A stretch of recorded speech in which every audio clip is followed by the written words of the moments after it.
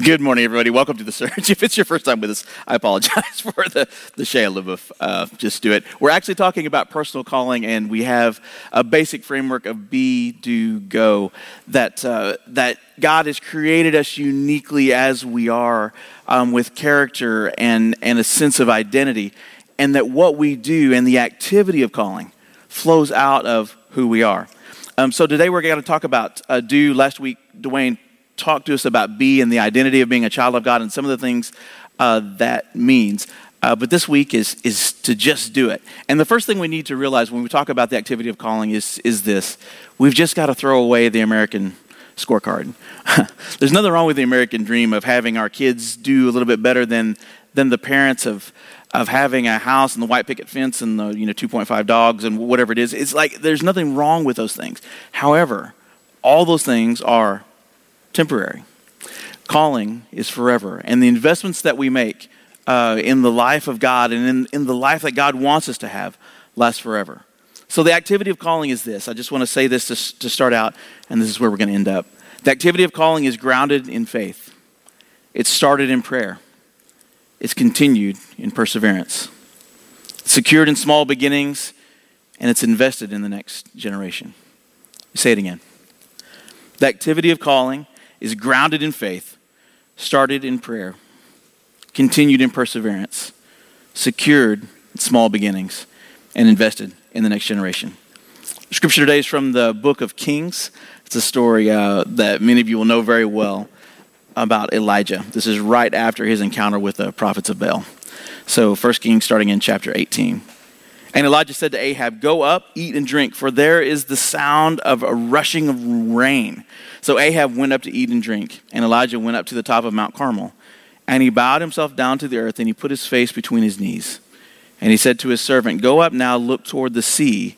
And he went up and looked and said, "There is nothing." And he said, "Go again, 7 times. And at the 7th time he said, "Behold, a little cloud like a man's hand is rising from the sea." And he said, "Go up, say to Ahab, prepare your chariot and go down, lest the rain stop you." And in a little while the heavens grew black with clouds and wind, and there was a great rain. And Ahab rode and went to Jezreel, and the hand of the Lord was on Elijah, and he gathered up his garment, and he ran before Ahab to the entrance of Jezreel. This is a fascinating story, and I think it points to some of the things that Elijah did and some of the things that I think God wants to do in us. But the first thing I want to notice from this passage is this. Elijah's the best weatherman ever, right? He's standing with Ahab, and remember the setting of the story. He had come to Ahab 3 years before and said, "It's not going to rain until I say so." And in an ancient economy that was based on agriculture, no rain means no crops, means no prosperity, is very, very bad.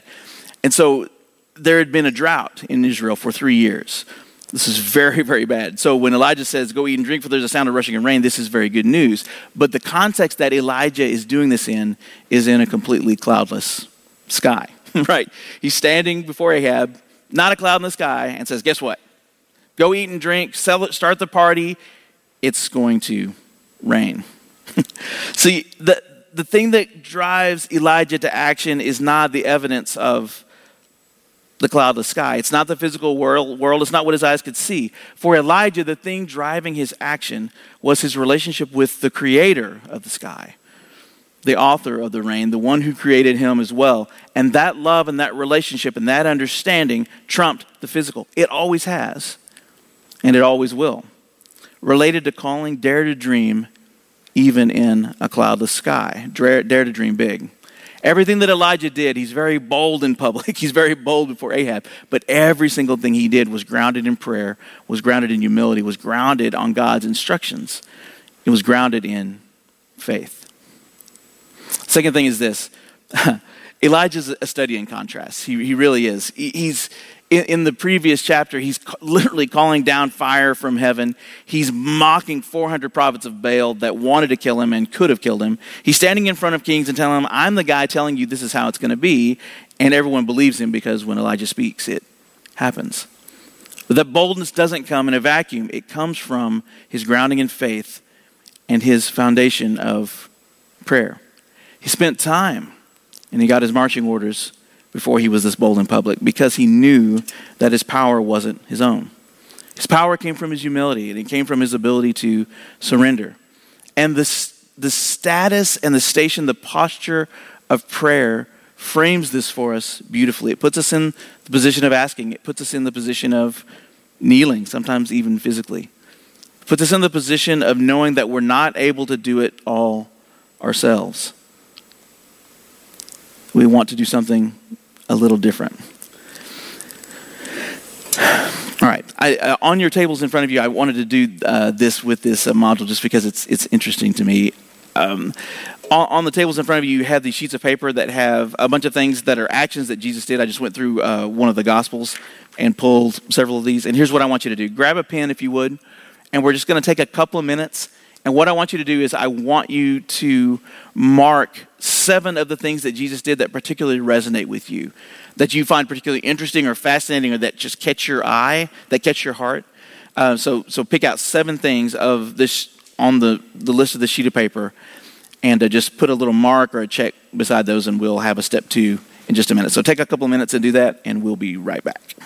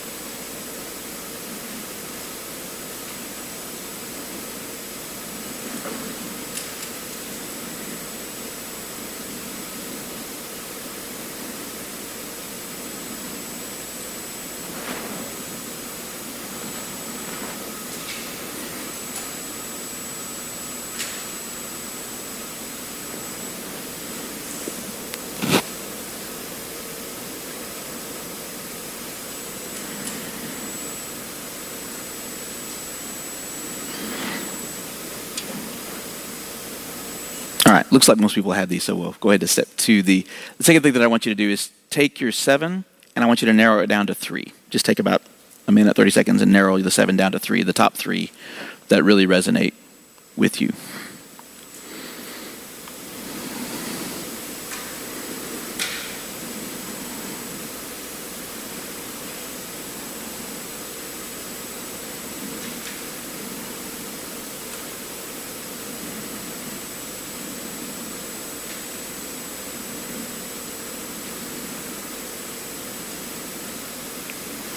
This is a blunt instrument, and I don't know that this is going to be, a light bulb or a lightning strike moment for many of you. But what's interesting about this is as we see Jesus doing things related to his calling, sometimes the thing that resonates with us as we see that is a clue into our own nature, is a clue into our own calling, to the way that God has wired us. And so the things that you chose were not an accident. You had a whole buffet of items. The direction that you went with this can be indicative and can be insightful into the person that God is making you to be.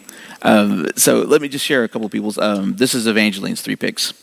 So her first one was, Jesus was God's son and God was pleased with him. Her second one was, Jesus raises a little girl from the dead. The third one is, Jesus fed thousands of people. And that's an interesting 3 picks for her, being the tender age of 8 years old. Of course, she's captured by the idea of parents being pleased with children. Of course she is. Raises a little girl from the dead. It's something that she can identify with. She sees that story. She sees a father distraught or a little girl who's died, and Jesus restoring that family, bringing healing even from the face of death into that. And it's just interesting to her that God can speak that level of power and that level of healing into a family. And Jesus fed thousands of people. I'm reminded that earlier this year we did a Generosity Feeds event to help the High School of Falls Church and a couple of other schools that benefited from that as well, to have kids who are on free and reduced lunches. Often they don't have enough food to eat on the weekends. We provided some cheap, easy to prepare meals. We did 10,000 of them and sent them out to the schools. She was a part of that, wearing the little hat, and she was all about it. And of course, in her mind, of course, you should feed people. Why would you not feed hungry people? But for her, Jesus is very connected to these things, to the idea of healing, to the idea of justice. Karen's 3 are these, and I thought this was interesting. The first one is, Jesus forgives sin. The second is, Jesus' family are the people who do God's will. The third one for her was, Jesus reveals that he is the Son of God. All of hers are very relational. So it's the forgiveness of sin, but the forgiveness of sin is always about the restoration of relationship, either with God or with other people. Jesus' family are the people who do God's will, that literally the activity of calling, the activity of grace is something that draws us into the fellowship of God, that Jesus reveals that he is the Son of God, meaning that God is his Father, right? All of these are very relational. And Karen often in her, when she's at her best, calling-wise, it's incredibly relational, and she's speaking wisdom into a situation with someone that she has credibility and relationship with. These are my 3, just as a last example of these. My first one was, that got me last night, was Jesus taught in the synagogue with authority. The second one would be, Jesus teaches the disciples more deeply in private. The third one, Jesus says that the Sabbath was made for man, not man for the Sabbath.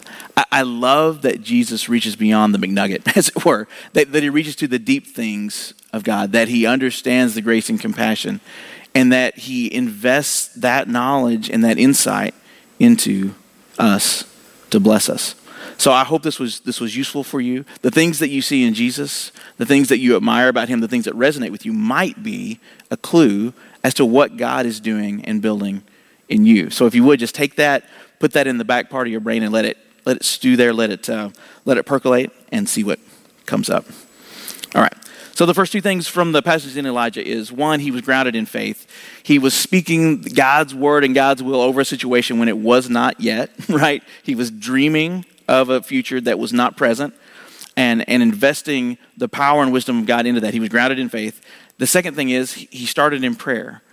He didn't just, command it to rain and do a dance and do a thing, or he didn't, he actually humbled himself and went to pray, to seek God's face, to seek what he should do, to wait on God's answer and to really wait. The third thing that he did that really hit me, and I think this is a good word for us at the Surge, is he continued in perseverance. He sent a servant back 7 times to look for a sign of rain. The first 6 times he got nothing. He got nothing, right? And it's something that we hear, and it's something that we hear in our culture. I mean, I've heard it said this way: if you do the same things, you'll get the same result. And that kind of makes sense, right? Or the flip side of it is that it's literally insanity to keep doing the same things and get a different result, right? And that's true in a sense. In the sense that if you keep making bad decisions, there are probably consequences that will come and bite you, right? I mean, we can all understand that. I mean, you might need to make a different decision if you want a different result related to the things that we do. But the thing that I want to say is this, and what makes me a little bit crazy about this is, when it comes to calling and when it comes to the activity of God, God isn't bound by cause and effect, right? He's not bound by our decisions. He can work around us very effectively. Just ask Isaac in the story of Jacob and Esau. We preach the word in season and out of season. That assumes there is an out of season. But we're doing the same thing, right? We're doing the same thing. It's more effective. We're doing the same thing. It's less effective. And that is as God wills it. We do the very best that we can. Don't misunderstand what I'm saying. Don't be stupid. But we do the very best that we can, but we depend on God for the results. We can't control people, right? I can't control the free will, the moral agents in false church to respond to the gospel of Jesus Christ any more than Elijah can shake his fist at the sky and make it rain. Can't get it done. But what I can do is love people. We can do the very best that we can and let God do his thing. And in his way and in his timing, he can come with power and show up with something that's amazing. I just want us to get out of the idea that that success in spiritual life is a direct result of what we do. It's not. It impacts things, sure. But it's a result of our relationship with God and the grace that he brings to us. I mean, think about it this way. Think about Joshua at Jericho. He's walking around and playing trumpets to overcome a walled city. Think about Gideon with his 300, with the pitchers and the torches and the thing at night. Think about David with his sling walking out to face Goliath. Think about Joseph in prison. Think about Hosea home alone, not giving up on his marriage. Think about Daniel in the lion's den. Think about John the Baptist with the dumbest marketing plan ever, right? John, what are we going to do? We want to reach this generation for God. What are you going to do? I'm going to eat bugs and yell at people. I mean, that was his marketing plan. And it worked beautifully. Why? Because he was dialed in to where God wanted him to be, and it worked out great. All of these people were titans of the faith. All of them. All of them had huge victories. Huge. None of their victories were about being clever or being good with process or doing the right thing at the right time in the right way. All of their victories were about trusting God more than what their circumstances look like should happen. And that's what we need to do. We continue in perseverance. All of them experienced God deeply. All of them saw God do amazing things because they were willing to trust God beyond what they could see. To look at the evidence and say, God's love is bigger than the evidence. Excuse me. They won not because of what they did, but because they put themselves in a position to allow God to do more than they ever could. They continued in perseverance. And it was that trust in putting themselves in the right place that resulted in the outshining of God's power, not in what they did. The fourth thing I noticed from this passage of Scripture is that things are secured in small beginnings. A storm was coming. A storm was coming together, but the evidence looked like a little bitty small cloud in the sky. It was the size of a man's hand. We have to understand this. Every big thing starts out as a small thing. Always happens that way. Every person you know started out as a single cell, a zygote. Every storm starts with a little cloud that starts to gain massive momentum and gets bigger and bigger. Every great move of God started with someone like Elijah, maybe by themselves, praying, Father, send your spirit to do something amazing in this generation. And the movement touching millions of lives in the Great Awakening or the stuff we see in Acts, the outshining at Azusa Street, all the touching of millions of people, all started with one person, a handful of people praying and asking God to do something amazing. It starts small, but it doesn't end small. The last thing I want to call related to doing, the activity of doing here, is that in the very next chapter, Elijah calls Elisha. And he's very interested in investing in the next generation. It's fascinating to me that of all the things that Elijah's doing, with the fire from heaven and the amazing miracles that he saw, that one of his primary activities was to get a guy and to help him be the leader of the next generation, that he invested in coaching and mentoring in the relationship that he had with Elisha. Takes him with him on the adventure of being a prophet. And like Jesus, it was one of the primary things that he did. If you think about mentoring relationships and the activity of calling in terms of spiritual life, I think there are three possibilities to look for, up, sideways, and down. To put it simply, I mean, an up mentoring relationship would be to find someone who could coach you, right?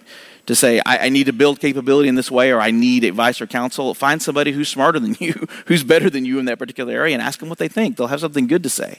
Find someone who is who you want to be, and find a way to spend time with them. Maybe just ask them directly, hey, could I just sit with you over a tasty beverage once a month, once a quarter, and would you just talk to me about the stuff that I'm working on? Often they'll say yes, and the results of that can be amazing. There's also a sideways mentoring, a peer mentoring relationship. People that you know, people who are friends, ask them for counsel and advice. They'll often have an amazing perspective. They'll have something good to say just from seeing it from different eyes, through a different set of experiences, through a different lens that God has given them. There's amazing things that we can do for each other. The third type of mentoring relationship is a down relationship. It's not down as in terms of bad. It's down in terms of downstream. So look for people who are not as far down the path as you are. It might be at your job. There might be a new kid who comes in. Take him under your wing, right? There are things that you know that will help him, right? For students, if you're an older student, a sophomore or a senior, take a look at the freshman who's looking lost and help them, right? There might be some valuable things that you could give them just as a gift just by being where you are. Look to invest in the next generation. It's integral to our success. And related to mentoring and coaching, there's just an interesting thing I've been following. As many of you know, I like to watch basketball, and one of the teams that's made the finals this year is the Golden State Warriors. Their coach is a guy named Steve Kerr. This is him. He played with Michael Jordan in that great Bulls team back in the day. He was just an amazing three-point shooter and is an amazing coach. Under his leadership, the Golden State Warriors over the last 3 years have won more games than any NBA team in history. In the finals so far, they've actually swept the first 3 rounds. They're 12-0 in the playoffs. That's never been done in the history of the NBA. And it's largely because of this guy. He's put together a good team, and he's just done a wonderful job of coaching them.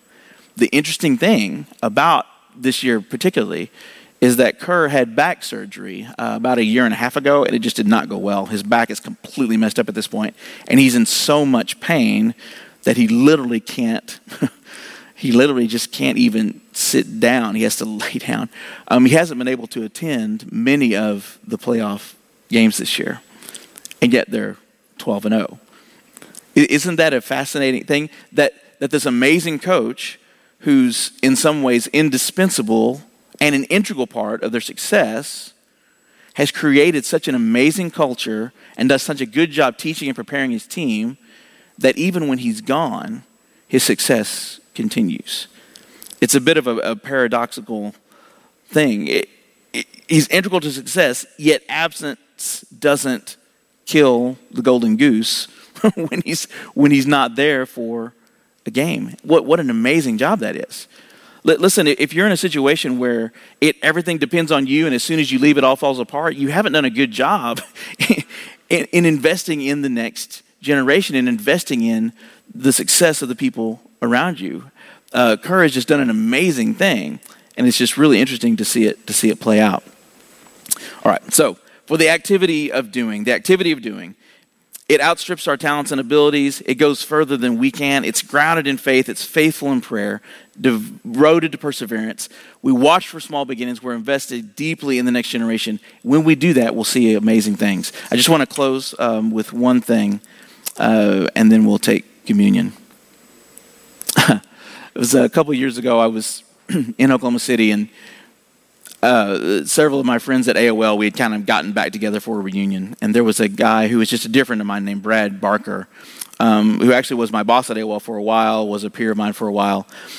Just a wonderful guy and just a wonderful man of God. He left AOL to work for Compassion, which is the organization that seeks to bless little children all over the world, and they just have an amazing process. And what he was doing for a while was he was actually doing guided tours where one of the things you can do as a Compassion sponsor is you can actually go visit the place that you've invested in and actually meet, the child that you've sponsored at some point. So he was taking people to do this, and he actually got to meet one of the kids that he had sponsored. And at this point, I think she was 26 or 27, and she was a nurse, and she was doing really well. And he said, "Oh, so tell me how you're doing, and tell me about your life." And he's just, it's just wonderful that this person is doing well in their life.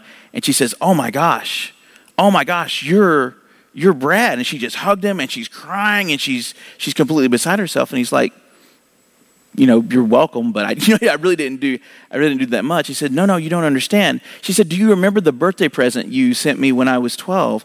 And he said, "Honestly, no." And it was a thing where Compassion will say, "Hey, the little child's birthday will come over Christmas. Would you like to give him a little gift?" And he put in an extra $10 for her birthday. Her mom took the $10, and with the exchange rate, they bought seeds with the $10. And with the seeds, they planted trees around their property. And they watered the trees and loved the trees, and the trees grew. When it came time for her to go to college, for whatever reason, the area is just a very sparse area related to wood. They cut down the trees and sold the wood, and it literally paid for her college education. The $10 that he gave as a throwaway gift that he blows more than that on soft drinks. He told me that in a week, it's like, he said, it's something I didn't even think about. It was an act of kindness. Yeah, I did it, but my intention was this. God's intention was this, and it was literally life-changing for this person across the world that he'd never met. God can do so much more than we think he can. The little thing that we do, the small kindness that we extend, the small things that we do become supercharged in his presence, in his love, in his power.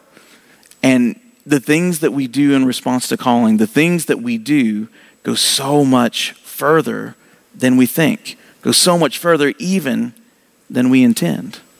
It's an amazing, amazing thing. So grounded in faith, faithful in prayer, devoted to perseverance, small beginnings, and investing deeply in the next generation. These things are the activity of calling. Let's pray. Father, I just thank you for this day you've given us, and I thank you for everyone here. Lord, I pray that we would be encouraged, that you would just give us the step we need to take now, that you would surround us with your presence and with your grace. And Lord, that you would just speak into our hearts and help us understand that the small thing that we do in obedience can be big in your hands, can be amazing in your sight. And Lord, I pray that you would just call us closer to you. In Jesus' name, amen.